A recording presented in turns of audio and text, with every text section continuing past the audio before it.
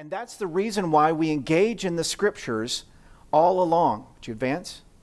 We engage in the scriptures which say God has made us specifically for a purpose, to be part of his kingdom, to follow Jesus. And that looks like the doing of good works, not for the sake of saving our souls. Because who took care of saving our souls? Jesus did, right? The good works are simply a part of the way the kingdom of God works.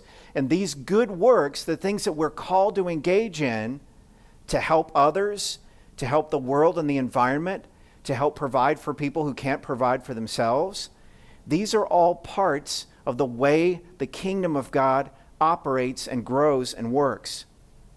And all of these good works, all of these bits and pieces were prepared in advance for us. Now think about your life for just a minute. Think about how your life works. Do you believe that your life was prepared in advance? Do you look at your life, look at yourself in the mirror, and know beyond a shadow of a doubt that your life was prepared by someone in advance? Because you may be tempted at times when you feel broken, and in fact are broken in life, perhaps even by life, you may be tempted to believe that those works were not created in advance for you to do because of the season you're going through and the brokenness that you're experiencing. You may be tempted to believe that your life was always meant to be something else. That the life you're living now is perhaps futile in some way, form, or fashion. Well, the good news is this. God didn't make you broken. He didn't create you perfect so that he could shatter you or break you. He didn't do stuff to you to break the perfect you that he made in the first place. He knows that the world is broken and is in need of a church word, redemption. The world is broken and in need of healing.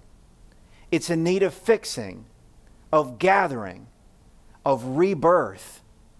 And the way that looks like, what that looks like in our lives is we understand where the grace of God comes from, and we understand the nature of the way he rebuilds us. Take a look at these verses again. If you're taking notes and you want to underline, these are some great phrases to underline. When it says in verse 8 that we've been saved, it is by grace we've been saved through faith, it's not from ourselves. That's what we were just talking about a couple of minutes ago. The good news of Jesus doesn't come from within. And the world may tell you that the power to heal and save yourself comes from within. It doesn't. It comes from outside of us. And in fact, that's part of the good news. So hang on. The next phrase to underline is not by works. We know that there is nothing we can do based on the testimony of Scripture that's written here. There is nothing we can do to save ourselves through good works. Good works are not meant for that purpose. Taking care of other people, taking care of the environment, and providing income for those who cannot is not a way to earn our way to God. We cannot earn our way there. It is by grace we have been saved. And this is a gift of God. And what's the purpose of that? Look at that last underlined phrase. So that no one can boast. Now, what does that mean? That means that you and I cannot claim responsibility for deciding to become followers of Jesus. That is not our MO. That's not our point. Our point is that God has saved us, and this is a gift to us, and we have no claim to the power of that salvation. God is the one who's responsible from beginning to end. What that means is, in our brokenness, there's purpose. And here's what that looks like. This is why life is not futile for us. Would you mind advancing? This is what that looks like. There's a Japanese art called kintsugi. Can you say that with me? Kintsugi. It's just fun to say. The TSU is su, like that. Kintsugi. Here's how the art works. They take a piece of broken pottery and they begin to redesign or regather together the bits of broken pottery to re-envision how the original piece was created. And then next. And then they take a bunch of gold dust and mix it together with epoxy, which is glue. And next. And then they begin to fill in the cracks where the pieces of pottery would have fit together and used to fit together with this blend of gold dust and epoxy. And then next. And then a new creation is born. Now, this looks very similar to the original pottery bowl that I showed you a few minutes ago, doesn't it? Except now, it's really pretty and broken. It's shattered and beautiful. It's busted and healed. And together it's performing the purpose for which it was originally designed, isn't it? But now it's a work of art. See, the Japanese were sneaking up on a concept that the kingdom of God has known and taught from the very beginning. That we're going to be broken and shattered because we are broken and shattered from the beginning. And it's not that God made us broken and shattered. We were conceived that way, and we simply behaved the way we were conceived. But then Jesus came, saved us, gave us new birth, and created a new vision in us and through us. Kind of like what the Japanese were looking at in the art of kintsugi. It was the idea of taking something broken and shattered and making it beautiful and even more purposeful. And next. What that does for us is it helps us to understand how the kingdom of God works through grace and faith. Through grace and faith. Here's what kintsugi looks like in 3 essential parts. First of all, when they're getting ready to work with a piece of pottery that's shattered, they focus on the vision of what is possible. Now, maybe in your life, you've looked at your life before and said, you know what? It's impossible for me to heal. It's impossible for me to be whole again. But the kingdom of God changes that message and says, you are beautiful. You are perfect. You are made well and for good works because of Jesus. And next. The next essential purpose in kintsugi is to apply this golden epoxy. And remember, there are 2 parts to the golden epoxy. There's gold dust and then there's glue or epoxy. They're mixed together. If there's too much gold dust in the epoxy, then that glue can be too soft and the pieces of the new piece of pottery could fall apart. Or if there's too much glue and not enough gold, then that mix could cause the bowl to become brittle and shatter when it's simply placed on the table. So the mix of gold dust and epoxy has to be just right. For us, look back at the scripture that says we are saved by grace through faith. For us, the grace is there and we respond with faith. If there's too much grace there, if there's too much grace and not faith, then we become soft and can fall apart. If there's too much faith there and not enough grace, or too much responsibility on you for behaving as a Christian and performing good works, then we can become brittle and shatter when we're placed in real life. See, God calls us into the perfect mix. He gives us grace and calls us to respond in faith. And these are perfectly balanced in the kingdom of God. We are challenged to respond with good works, but we understand that we're not here just to perform good works in order to earn God's favor. Amen? God has given us his favor through Jesus and calls us to good works because there's purpose in it, not because we're trying to earn something from God. And then one more. The kintsugi artist re-engages each broken piece.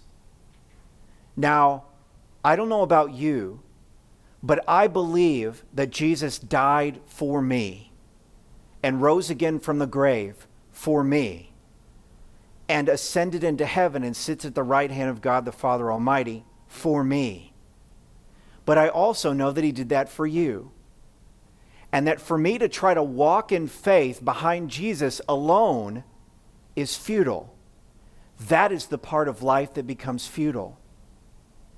For the kingdom of God was meant to be people walking together in faith.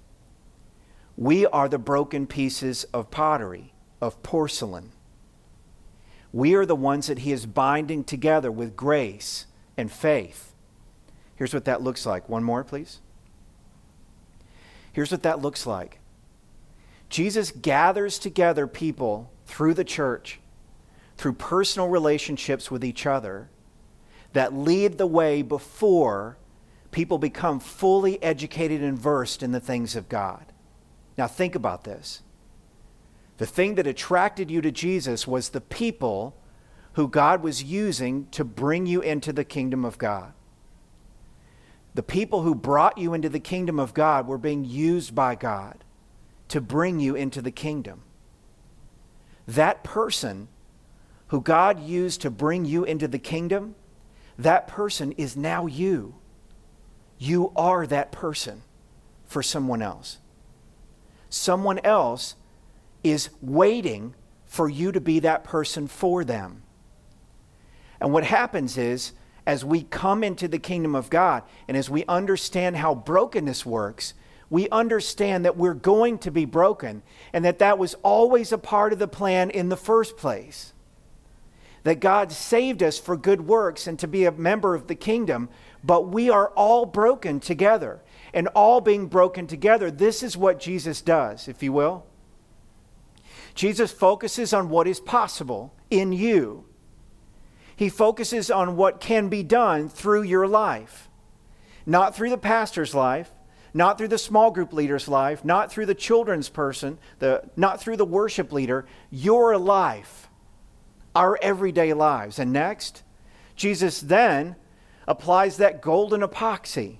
Grace upon grace upon grace. Every time we come back here, we hear the good news of Jesus and we receive his body and blood. And the good news of Jesus says this: no matter what your life has looked like over the past week, or in fact, no matter what your life has looked like since you were born, you are beautiful and you are holy and you are perfect because of what Jesus has done, not because of what you did or did not do. You are perfect. You are holy. You are purposeful. And then one more. And then he re-engages each broken piece of us. Every time we come back to the Word, every time we sit together in group, every time we debrief.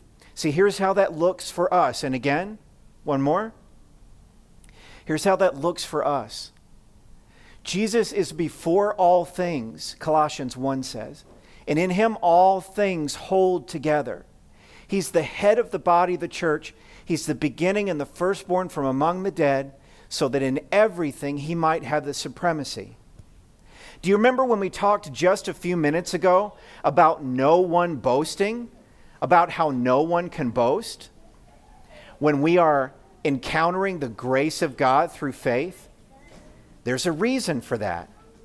The reason for that is because Christ is called to be the supreme. He is called to be the one who's at the head. He is called to be the one to receive all the glory for our salvation. And as that happens, that is good news, because the burden of salvation doesn't fall to you and me. The burden of salvation falls on Jesus. And that's what's perfect about this idea of being bound together for good works, which were prepared for us in advance to do. Now, in fact, this is why we do 3 strategic things here at South Naperville. And next, there are 3 strategic things, and I don't know if you guys know about this or not, but when we start meeting at 10 o'clock, the intended purpose of that 10 o'clock to 10:10, 10 minutes, the intended purpose of that time frame is for us to simply make small talk with each other. That's it. That's the only reason We have a countdown timer running at 10 o'clock. The purpose is for us to practice making small talk, making conversation with each other, so we can get to know each other, and so we can practice the art of conversation. And then a few minutes later, we take 10 more minutes and do what we call debrief. Debrief is where we circle up and we share two things: what God's doing in our lives and what God's doing in the lives of others around us. That is intended to be practice in beginning to share spiritual conversation. So the beginning is practicing small talk. The second section, debrief, is practicing sharing spiritual conversation on a very basic level. What is God doing in my life and what's He doing in the lives of others? And then we also engage in small groups. Small groups happen off campus. They happen at different times during the week. That's intended to be an extension of what we do during the time of small talk and the time of debrief. Some of our small groups study Scripture. Some of them do service projects together or perform music together. All of them study some form of Scripture at some point so that we can hear from God. But the goal is to become purposeful in how we relate to each other and how we share conversation. Our conversation together is a part of our brokenness. Think about a time when you shared, either in small talk or in debrief or in small group, a time when you were broken in life. Maybe even that time is now. Maybe you were sharing a part of that experience in that setting. Maybe that experience was encouraging someone else who was feeling broken at the time, or who maybe acknowledged their own brokenness in that moment. God may have been using you in that conversation to share and spread the kingdom of God. Maybe you do or don't realize how the brokenness of your life is meant to fit together with other people's brokenness to create something beautiful and perfect. That is the nature of brokenness and healing. And one more. So for us, what does that look like? For us, we simply, perfectly follow Jesus in this way. Have you ever wondered what it means to follow Jesus today? If Jesus was standing here in person and was walking in that direction, it would be easy for me to just simply follow Him, right? How do we follow Him now that His Holy Spirit is here and He is there with God the Father in heaven? This is how. This is how you follow Jesus. You engage the brokenness in your life in light of its purpose, so that Christ can be supreme and can be the one who saves you, not from yourself, but because of what He has done. And in that brokenness, a beautiful thing is born. It's like we are all pieces of broken pottery. Somebody practiced kintsugi on us, applied grace to us through faith, and bound us together, all of us, into something even prettier, more perfect, more purposeful, more useful in the kingdom of God. Have you ever thought about your life that way? Your life and its brokenness and its healing are perfect, purposeful, meaningful. There is no other life that God would have for you than that. The life He has for you in Jesus. So as we close out this series, my hope is, one more. My hope is that you see the foolishness of the kingdom of God in a new way, as the way, the truth, and the life. And His name is Jesus. Would you bow your heads and pray with me as we close? Dear Jesus, thank you so much for the foolishness of your kingdom. Thank you that the wisest wisdom of wise people is made foolish in the world and in the kingdom of God through Jesus. Thank you that Jesus has upended our lives so that now they make sense, so that my brokenness, which I'm tempted to despair in and tempted to say life is futile because of, is now undone. Now I have a life that is perfect, mended, focused, and purposeful in the kingdom of God. And that your power and that your supremacy, your lordship your kingship has always been in charge and always been in control. I confess, God, that in moments of despair, I've forgotten how powerful you are. And I trust you now, more than ever, to go before me and lead me and guide me as I follow you in conversation that is purposeful, in meeting that is meaningful. Meeting that is meaningful. Come now and work in our hearts, God, as we hear music and hear your word and receive your body and blood. In your name we pray, and together we say, amen.